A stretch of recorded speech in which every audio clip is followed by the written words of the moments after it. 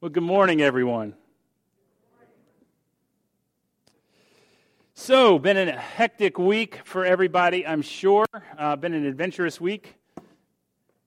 Things went very quickly for us here at St. Andrews.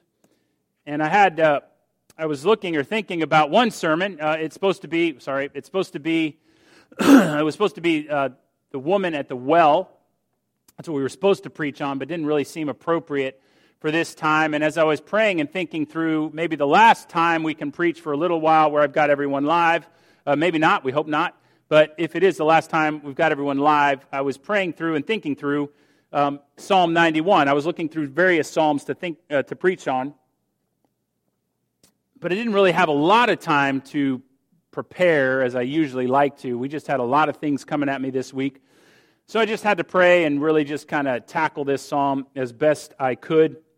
Usually I like to spend a lot of time thinking about a psalm, thinking about a passage in which I'm going to pray. I've been thinking about the woman on the well, but we're going to tackle this one. So let's open with a word of prayer. Father God, as we come before you this morning to hear your word preached and proclaimed, as we open this psalm, as we open Isaiah, as we begin to wrestle with this passage, Lord, I pray that you would open our hearts and minds to what you have for us. I pray, Father God, that you would teach us through this passage. Father, that as we come into this time of being at home, this time of this epidemic or pandemic, however it's being defined right now, Father, Lord, that you would help us to be witnesses and examples to those who do not know you. Lord, I pray, Father, that we would remember who we are as Christians. Lord, I pray that you would teach us, guide us, direct us. In Jesus' name, amen. Would you all be able to move that just a little bit back? Because I'm going to walk. I know it. I'm not going to be able to help it. So sinus infections I've found are super annoying.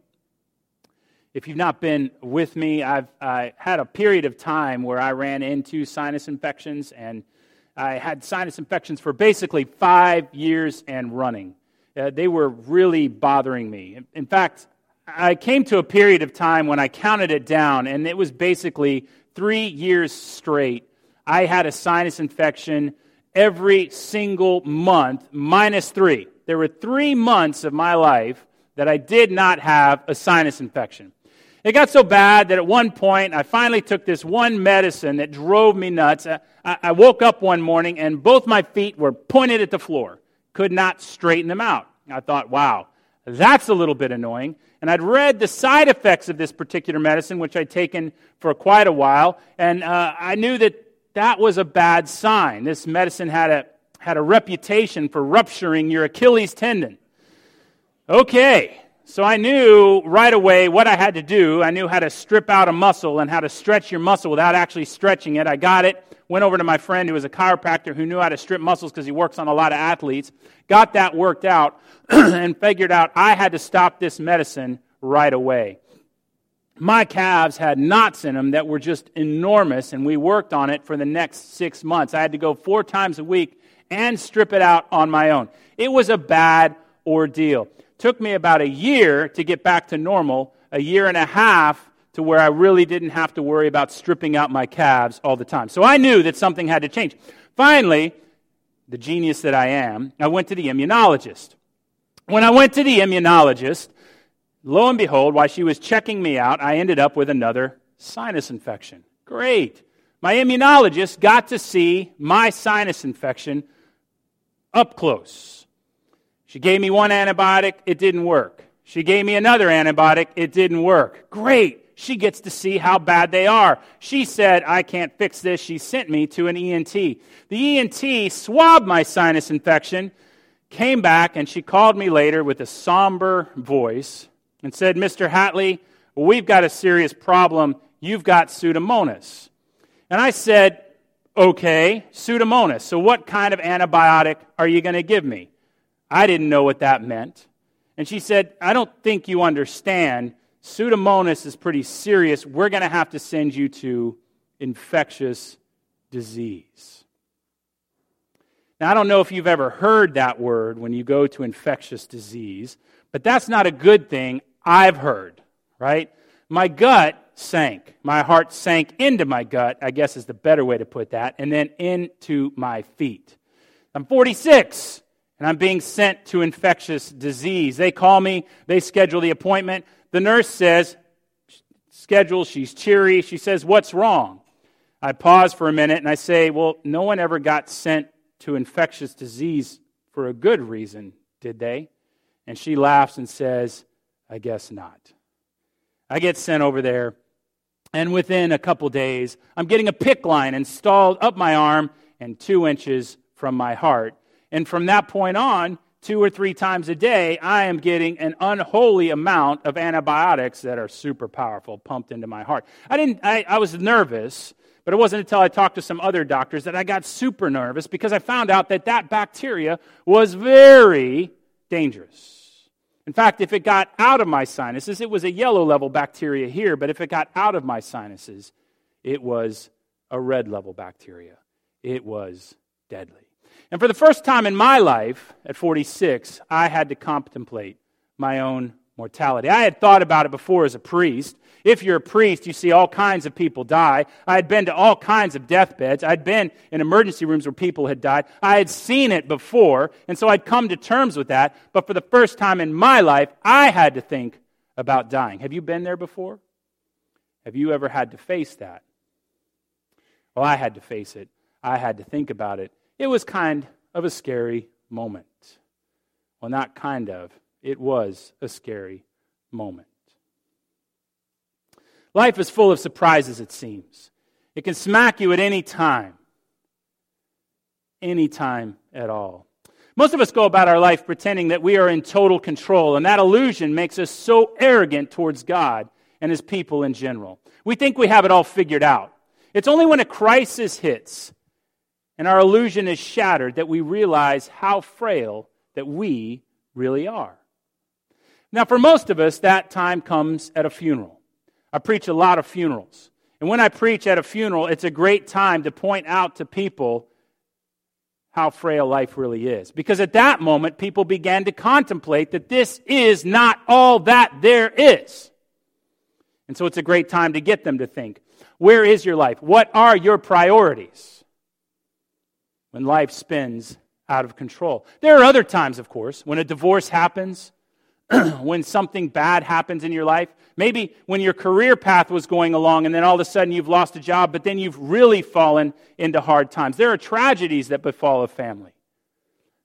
But when life spins out of control, if we aren't careful, fear can take over. And fear left unchecked can lead to very bad things in our life. And that's what this psalm really talks about. Psalm 91, 1 through 2. He who dwells in the shelter of the Most High will abide in the shadow of the Almighty. I will say to the Lord, my refuge, my fortress, my God, in whom I trust. Our psalmist finds himself in such a time as ours. Now, admittedly, our epidemic is not as scary as many of history's epidemics in the past. This is not the bubonic plague. I'm aware of that, of 1331 to 1353, which wiped out nearly 20 to 60% of the European population and an untold amount of the rest of the world. This is not the smallpox epidemic of 735 to 757 or 737 in Japan, which wiped out nearly 1/3 of all Japan. Both those epidemics killed massive amounts of people. But for many in our population, and I'm not saying everyone here is nervous, but many in our population, this is going to be the first time that they've faced their own mortality. And this is the first time that many will have faced our own mortality. You're seeing that in the press. You're seeing that in the newspapers. You're seeing that in around the world. People are terrified. They're frightened by what they're reading. They're whipped up into a frenzy.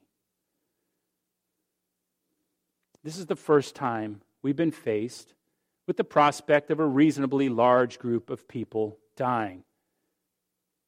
Well, at least openly. People die every day. We just don't see it. You see, we lived in a sanitized society. If you're a priest, you see it. If you're a doctor in certain wards, you see it. If you work in a nursing home, you see it every day. If you work in certain professions, if you're an EMT, you see it. You see, certain professions see this all the time, and death is not a surprise to them. They live with it constantly.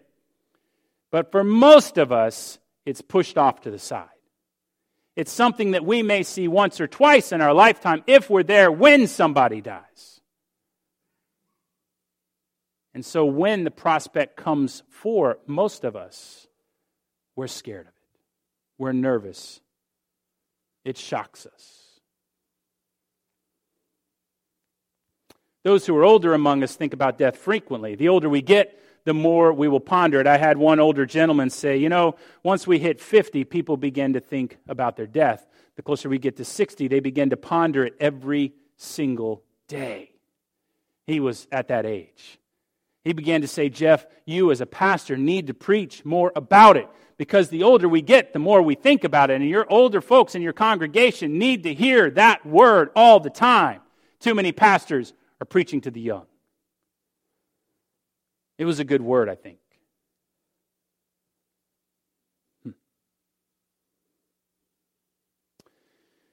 So when the possibility of death or the death of those around us now suddenly thrust upon us, well now, our realities that we have built all around us come crashing down, and we begin to desperately try to gain control in any way we can. And when that control fails, fear sets in.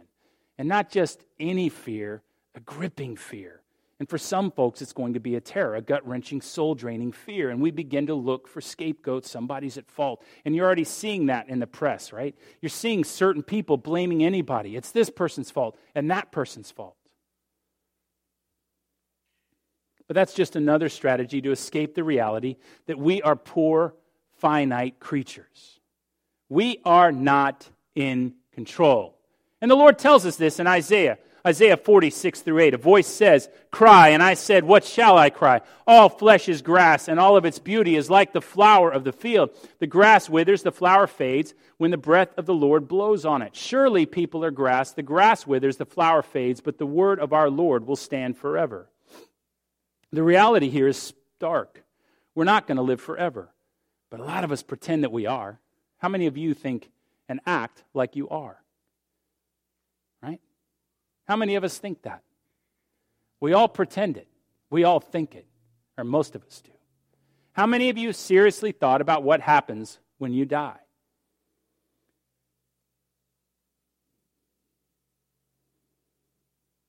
I know Chris has faced it. I've faced it. I know Ben in our congregation has faced it. I'm sure several of you have faced it. It changes you when you face it. I'm here to tell you that. That is if you have faith. You lose your fear of it. You've seen it. It doesn't scare you so much. You're going to have to deal with it. You know it's coming. There's nothing you can do about it. And you begin to realize that, and you begin to embrace it. It isn't something to be scared of. And the Lord tells us that. There is something that is more eternal than our lives. See, the Lord warns us about this all the way through Scripture. Flesh fades. There is something more than this, and you are made for something more than this. And in these times, we need to remind people of that truth. God is pointing people in this passage to something greater. Yes, our lives on this earth are fleeting, but they are hardly meaningless. This is not all that there is. There is something greater. The word of the Lord stands forever, he says. His word is greater than us. But there is more. Isaiah in 40 verse 9 says, "Go up on the high mountain, O Zion, herald of good news. Lift up your voice with strength, O Jerusalem, herald of good news. Lift it up, fear not. Say to the cities of Judah, behold your God. Listen from on high and fear not, says the Lord. For his people, he says, you are called to fear not." Why? Because look on the Mount Zion. Mount Zion is a symbol of God. What's he saying? In our times of trial in this psalm, which is used in the military, it's used by all kinds of people facing difficulty. When you face times of trial, where do you look? You look high to the mountain of God. And you see on this mountain who? In this prophecy, Jesus Christ. We look to Jesus in times of trial. As this time goes on, if it goes on long, people are going to be losing jobs. Some people are going to get sick. Depending on how bad it is, some may lose their lives. People are going to be facing hardships. Some people now are scared. Some right now are doing their duty. But it is going to be a time of trial for many people, a time of stress. We as Christians are called to do what? To look to the mountain and remember who we are during these times. We are not called to act like the world. We are called to act like servants of Jesus. We are called to remember who we serve during this time, to look to the mountain, to look high to Jesus. And then to begin to act like servants of Jesus, to act like those who are not afraid, to act like those who trust in the Lord, to act like those who know that this is not all that there is. Who do you put your faith in times of great difficulty? Who do you put your faith in when you lose your job? Who do you put your faith in when things fall apart all around you? Who do you put your faith in when times of trial come?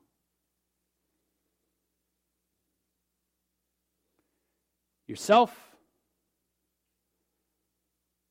Organizations? Other people? Who is it?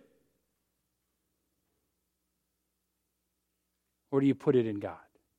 And that's what this passage asks of us. The psalmist cries out to the only one who can truly help him or her in their time of trial. It's in him that I trust. He gets it. Psalm 91, 2-4. I will say to the Lord, my refuge and my fortress, my God in whom I trust. For he will deliver you from the snare of the fowler, from the deadly pestilence. He will cover you with his pinions, and under his wings you will find refuge. His faithfulness is a shield and buckler. Look, any one of us could successfully navigate the COVID-19 crisis only to die of the flu next fall. Any one of us could drive out home this day and get hit by a car and die. I mean, it was crazy that I got a crazy sinus infection and could have died. I was putting on and trying glasses the other day. The person across from me who was helping me said, you have migraines. And we talked about that issue because I was trying on these weird glasses for the problems I was having. And she said, I have the same problem. And she turns out she had a sinus infection that almost killed her, different kind of infection, but the same thing. I had a friend who got on a ship. He was a Navy officer. He was 24 years old, and 48 hours later, he was dead from a heart virus. I've had people who died all kinds of weird ways. Things can happen to us for all kinds of weird reasons. God is in control. When things that are bad happen, where do you put your trust? When our neighbors who do not know God around us are crumbling around us, are struggling around us, it is a good time for us to ask them, where do you put your trust? Because there are going to be people struggling at this time. Share your faith with Jesus with them. Share your faith with them.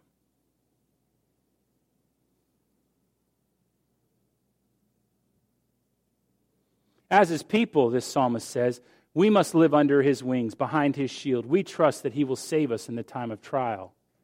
Now, it doesn't mean we act brazenly or foolish, as so many Christians I hear online or elsewhere. I'm not going to be afraid of this. I'm just going to go out and do whatever I want to do. We don't lick the floor of a tuberculosis ward. That's testing God, like we learned last week. That's not the right way either. That's a false pride.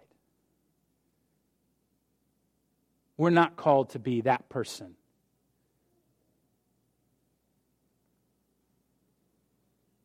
What it does mean is that as Christians, we're called not to live in fear as those who do not know him. We're not called to live in the fear of death as non-believers. We're not called to live in the fear of losing our jobs. We're called to use this time to minister to those around us who are hurting and in need. To the single mother or father who needs someone to look after their children so that they can go to work. To the elderly neighbor who has no one to care for them and is frightened and alone. We must check in on them and make sure that they have food. We must have them over and keep them company. We're called to keep people calm when they begin to look for someone to blame and when they lose control and uncontrollable fear sets in. And point them to Jesus. Because that's what they really need to see. And there's one who loves them deeply. We need to help out in the hospitals when they're short on volunteers. We need to help out on those organizations that are bringing food to the elderly when they need help bringing food to the elderly. Our community will need our assistance. And as Christians, we have for 2,000 years answered the call in times of trial. We have looked to the Lord for our help in times of trial and reached out to help those around us. This time should be no different. Yes, we should follow our leaders. Yes, we should obey. But we should also remember that in these times, we are servants of the Lord Jesus. And we need to act like it. Amen.